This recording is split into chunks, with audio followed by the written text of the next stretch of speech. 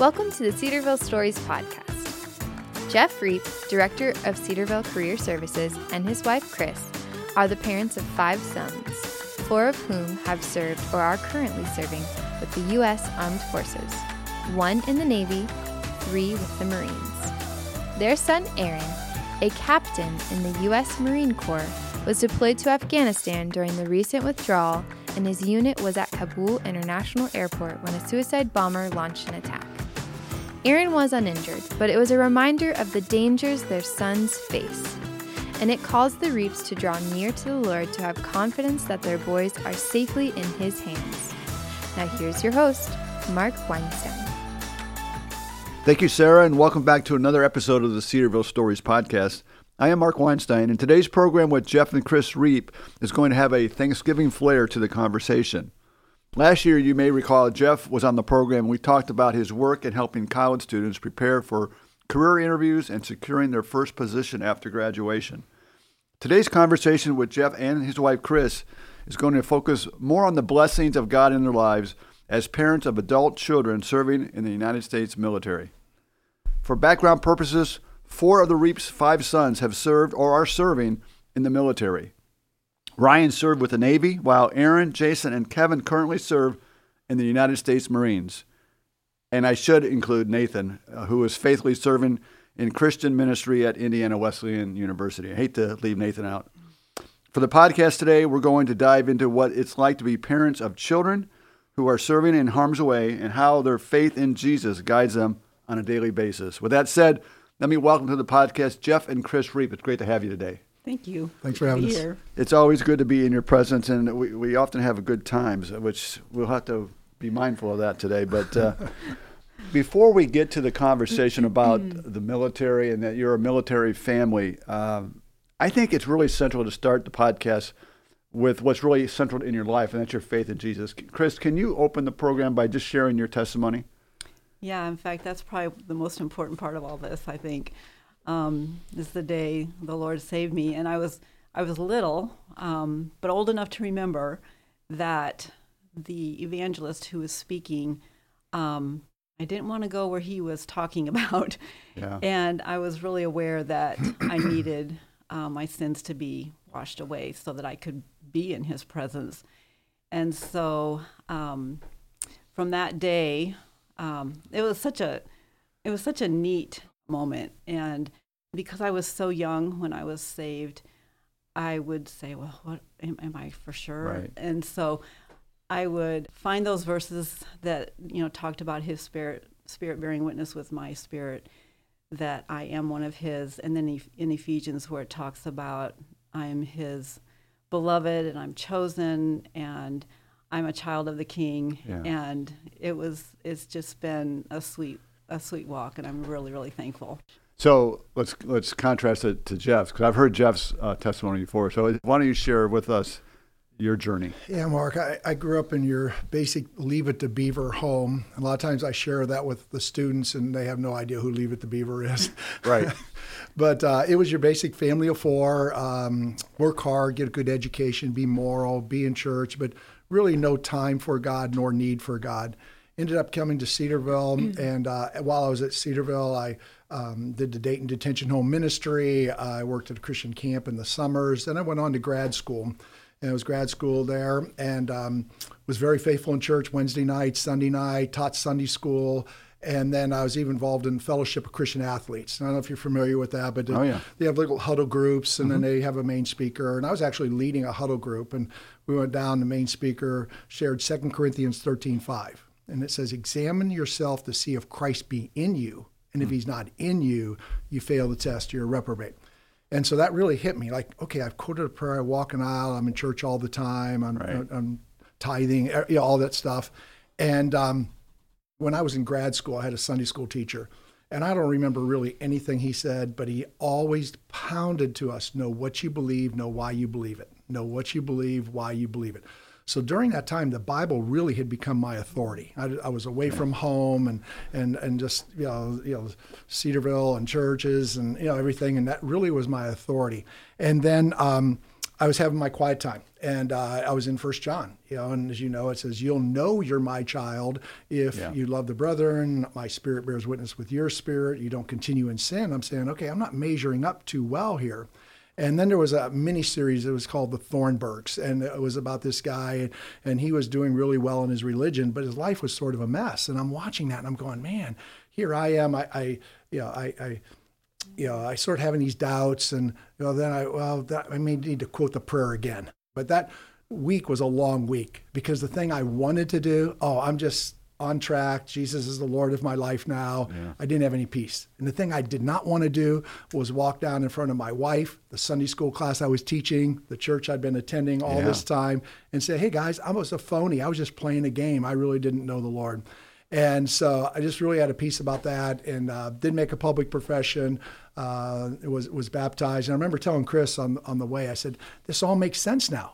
Last week I was crucified with Christ. Nevertheless, I live, but Christ lives in me. Right. Where before it was always just the next step of obedience. It was just another little box to check. So it's just been interesting how the Lord has just continued to transform my life and is transforming it. And as he said, the work that he started, that he will continue. Yeah. Chris, did you know all this was going on in Jeff prior to his conversion? I did not. I thought he was saved. I mean, like he said, he walked the talk. And so, I knew that he stayed up late that one night.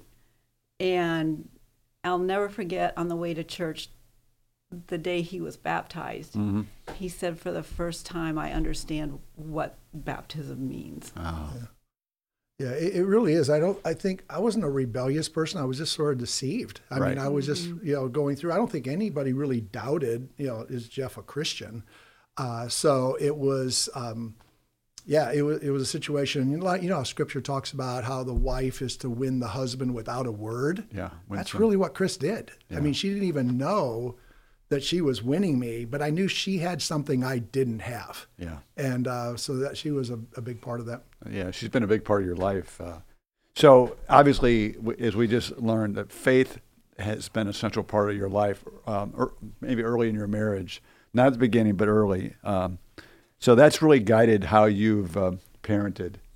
Jeff, how has faith really guided how you led your family? Because you've, from an outsider's perspective that I've seen, you've done a great job. How has that happened? Well, I think probably the biggest thing is realizing these 5 boys were not our boys. They were God's. And he just entrusted us this period of time to train and teach and discipline them. And we really viewed them, as Scripture does, like arrows, where you're preparing that arrow to get shot out, from the family, or like olive plants around your table, and preparing them during that time to go out. Our goal was never to have olive trees around our table. Okay. It was to greenhouse them, to plant them out in the elements where they can have their own family and their own ministry and their own careers. And so that was the whole, thought and sort of process as we were training them.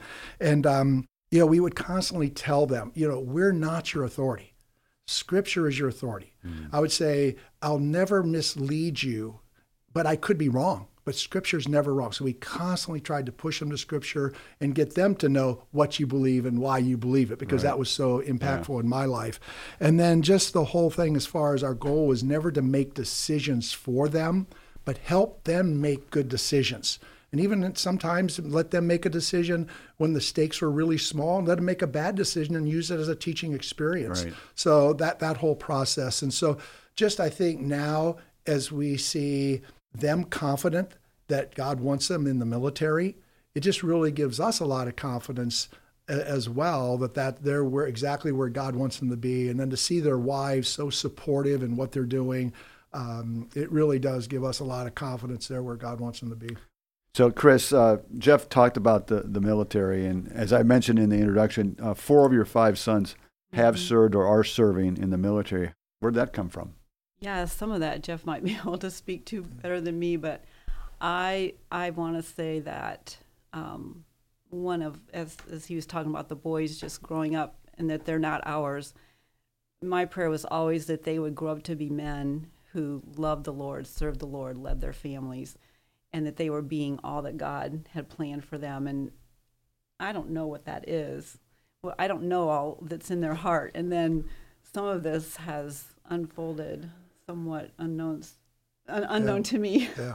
Yeah, it really is. I mean, my dad was in the Navy, but he was at the tail end of World War II, never saw any action. Chris's dad was in the Marine Corps during Korea, but never saw action there. Neither one of them ever talked about it. I came up during the Vietnam era. I had no interest in military at all. Yeah. And it was just interesting how they really got involved early, like maybe even high school, or maybe Jason even junior high, and then this is sort of what they wanted to do. Yeah. And to see them research it and talk to people and get counsel and then really have that commitment that they wanted to serve their country in this way. And I often kid, I said the reason they went in the military is because we started out by not allowing them to have guns, play with guns. So pretty soon Legos were guns and sticks were guns, and they finally broke us down and we bought toy guns. Yeah. But no, that's a great question. I really don't know. So did 9/11 have any impact on your boys wanting to be in the military? I don't know. I mean, Aaron has said that he thought if it hadn't been for 9/11, he might not be in the Marine Corps. I mean, so I think it was very impactful. Just think something that's sort of interesting about the planes falling. And I remember I was in the career services office, and at that time I was the assistant director, and the director came by and said, hey, a plane just flew into the World Trade Center. And the first thing that went through my mind, my dad telling the story when he was in the Navy, they were in New York City, and this plane hit the Empire State Building, and they were eating breakfast or something, and he heard the explosion. He ran out, and they actually saw this plane hit, that where the debris hit. Yeah, and so I'm thinking, oh, big deal. This happened before. Planes have flown into buildings. Yeah. And then I walked out there to the information desk, and I go, oh, this is definitely different than that. So. Yeah, that was a game-changing day in our world, in our world. So today, Jeff and Chris, 3 of your sons are active in the military. I'm curious, Chris, does being a parent of 3 Marines frame how you watch current events play out on the evening news? Well, it depends where the boys are. If they're on base and they're training, I'm going, yeah, go. If they're deployed and they're on a ship and they usually end up in that hot spot in the world, then I pay a little more attention where they are and what's going on. This time I knew that there was a lot going on. Then my mind stops. I don't try to imagine what could happen. You can't go there. I can't. No. My mind stops. So I watch the news probably like everyone else. And then when it gets a little closer to, where it might affect the boys, I pay more attention. Mm-hmm. And I was worried. I will confess. I was really worried when, I know you're getting to that, but Aaron, it's hard not to worry. Sure. So I'm saying I'm not saying I don't worry. Yeah. It's a challenge to keep my thoughts focused. Yeah.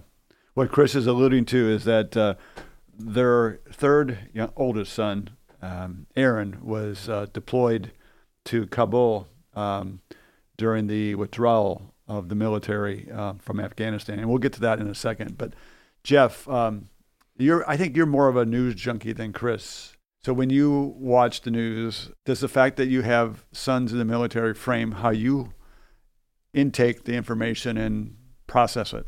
Yeah, I think sort of same things that Chris said. I mean, I think it's a situation where 3 of the boys have been deployed, and sometimes in dangerous situations, but just going back to realizing they're in the Lord's hands. Just as I said from the very beginning, as if they were children. They're not our children, they're His. And they're not our children today, they're really His. And you've heard me say this over and over, but in my mind, I really do keep coming back. Some people might say it's just a cliche, but just, it comes to my mind of the Marine or the soldier that did a couple tours in Iraq and came home and got killed by somebody texting on a back road in Ohio. Yeah. Or I watch these I like to watch documentaries a lot of times, and it was on Normandy, and they were storming the beaches of Normandy, and they interviewed this guy, and the bullet was in the stock of his gun. So 2 inches one way or the other, and he's dead. I mean, so I just feel they're just as safe there, or God could take them here just as well as there. But they really are in His hands, and just really constant, just surrendering them. Lord, they're in Your hands. Your will be done. Yeah. So Chris was talking about and alluding to about Aaron being deployed to Cabo. So how much stress, Chris, did that bring into your life, knowing that the United States is going to withdraw all of its military from Afghanistan, and Aaron, your third son, was right in that area? I think I was under more stress than I realized at the time, not knowing what was going to happen and knowing that he was there. It just really brought to the forefront that God is in control. And I really believe, looking back, that the Lord laid on my heart that I really purposed, and I did pray Psalm 91 over Aaron and his entire company, because he had a company of about 140, I think. 40 men that he was in charge of and responsible for, and so forth. And so I prayed Psalm 91 over them. And as I continue to pray, because of course Kevin is there and Jason is training, also how God answered prayer and how God used that. I mean, I knew in my heart, and it was just keeping my thoughts there, and just the promise that God would honor him with life, because Aaron had honored him, and so thankful, very thankful for that. And after I learned the news that there were some Marines who were actually killed, Psalm 121 was really big for me. I will lift up my eyes unto the hills, from whence cometh my help. So let's go there. So you heard the news that 13 service men and women were killed, and it took a while for the news to get back to you that Aaron was safe. What was that day and a half, 2 days like for you guys?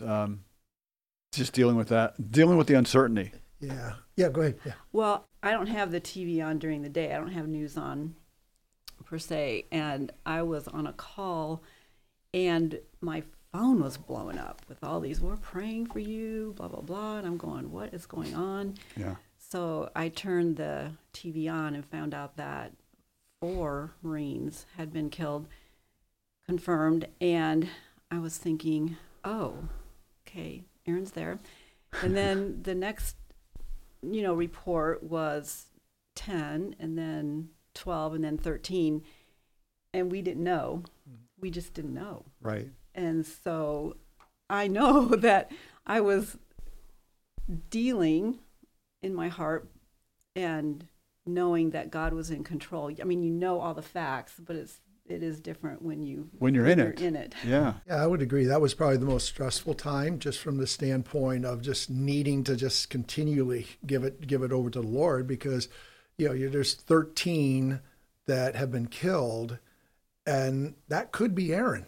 I mean, just the reality of we could get that call. Right. And, he's been deployed before in very hostile situations.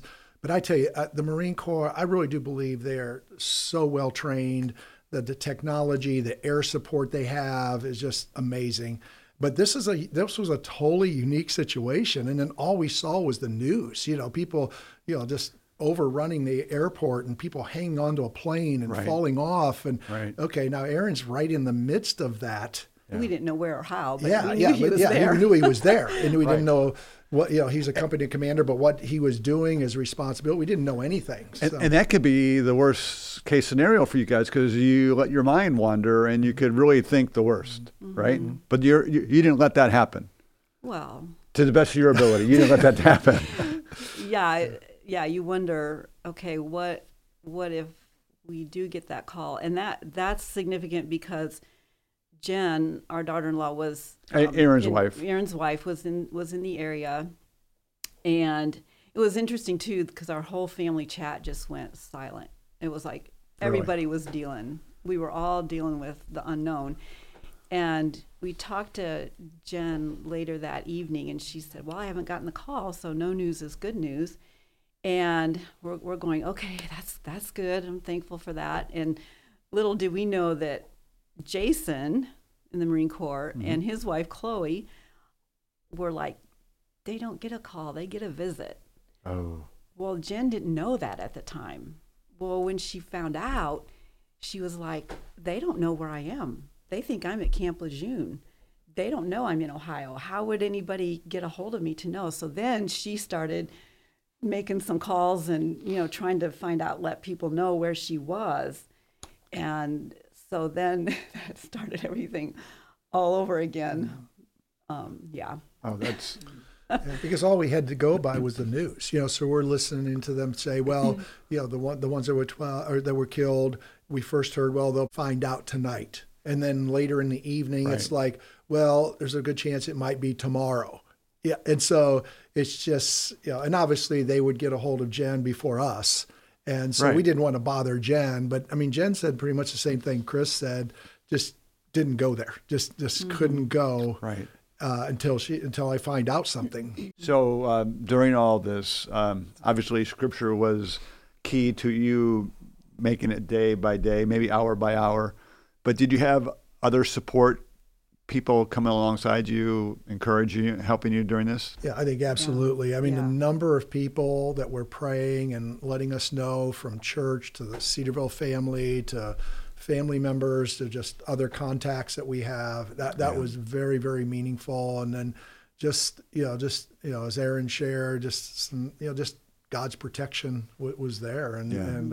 So it was very, very helpful, very encouraging. I know even several of my classes I shared with them, and even some of the students would, let me know, hey, praying for your son, that type of thing. So that was tremendously helpful. Yeah, I would think. And at times, you and I would talk, and I'd feel like, man, I'm asking him too many questions. I'm probably just bringing it to the forefront. He probably needs to be let alone. But that was encouraging, though. It was really encouraging to know that people were praying, people were concerned, people were aware of what was going on. That was so encouraging to know that he was definitely being covered in prayer. And from so many people, extended family of our immediate family, and so many friends in my business, and it was amazing.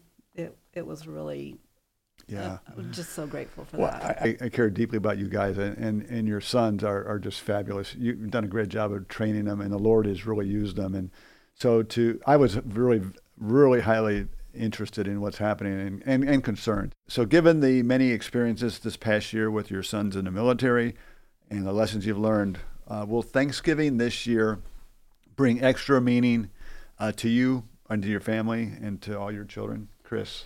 When Aaron got all of his men on the C-17, I'm pretty sure he did roll call. And he said it was such a routine thing, but he said when every single one of them said here, it was like, that's a moment. Took on a whole new meaning, just a routine. Yeah. So when we go around the table and everyone's here, Lord willing, it will be wonderful to have everyone say here. I think, are you going to do a roll call? I am. Oh, that'll be special. Don't tell them, though. Oh, don't listen to this. Well, I think the cat's out right now. But, that's really special. How about you, Jeff? What this Thanksgiving season, what really makes you thankful? Well, I mean, obviously, the first and most important is the redemption that the Lord has given us through the Lord Jesus. And that's number one. And then just Chris, I mean, she's just so thankful for her as a wife and a mom, and the way she loves the boys and invested in them, and a lot of other things she could have been doing, but she was with the boys, homeschooling them, teaching them, training them, catching those attitudes, and just really. Your boys had attitudes? Yeah, there was occasional. Yeah, strong-willed, stubborn. Yeah, okay. They got that from her side of the family. I'm sure. But no, just that, and she just did a great job of letting me be dad. and not trying to undercut me or come in and try to, protect them. And there were times that, I was too harsh and she would say something and I had to go back and ask the boys for forgiveness. And so I really appreciated her input, but really appreciated her not undermining me and allowing me to be dad. And then just very thankful for the boys and their wives and the 4 that are married. I feel I have the Mount Rushmore of daughter-in-laws, and right. So thankful for those decisions that were made and their commitment to their families, right. and just very, very, very thankful. Yeah. So as I wrap up today's conversation with Jeff and Chris Reap, I want to conclude by asking them a typical question that I ask on the podcast, and that is at the core of the Cedarville Stories podcast, our hope and prayer is to tell Cedarville stories for God's glory. Chris, how do you believe you are bringing God glory in your life, in all that you do? Seeking to just put him first and to bring him glory through trusting him, just believing his promises are true. He knows how I feel and what I'm thinking and everything. So just leaning into him. I'm just so thankful for his word, because there was a song I sang to the boys every time we got in the car just about Joshua 1:8, and it says, this book of the law, I made up this song, won't sing it, but it says, this book of the law shall not depart out of your mouth, but you shall meditate therein day and night, that you may observe to do according to all that is written therein. Then you'll make your way prosperous, and then you'll have good success. And so I think just trusting him and giving him that place. There could be some people saying, well, sure, they're thankful because they got good news with Aaron and the other sons are doing well.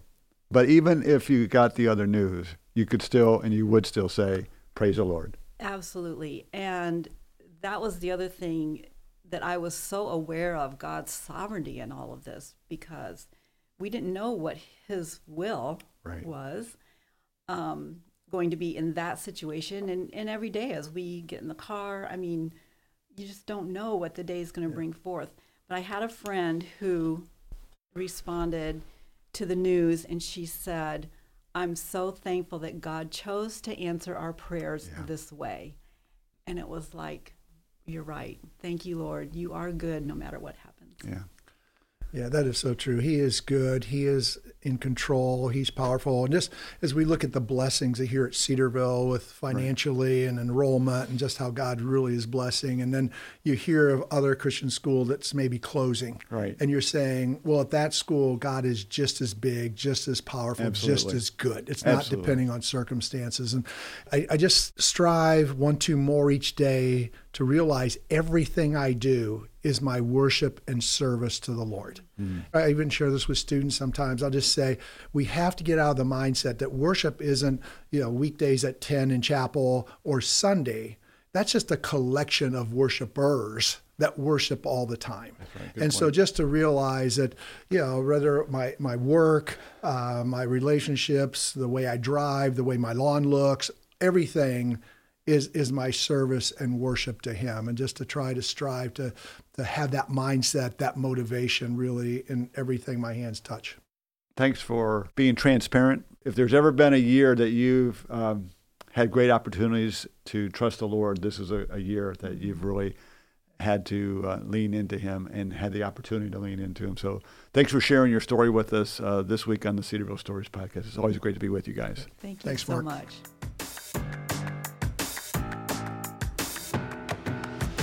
Thank you for listening to the Cedarville Stories podcast, brought to you by Cedarville University. If you were encouraged by today's episode, share it with a friend. Please rate and review this podcast on your favorite podcast provider. And connect with us at Cedarville on Twitter, Instagram, and Facebook. And be sure to come back next week when we'll hear another inspiring Cedarville story for God's glory.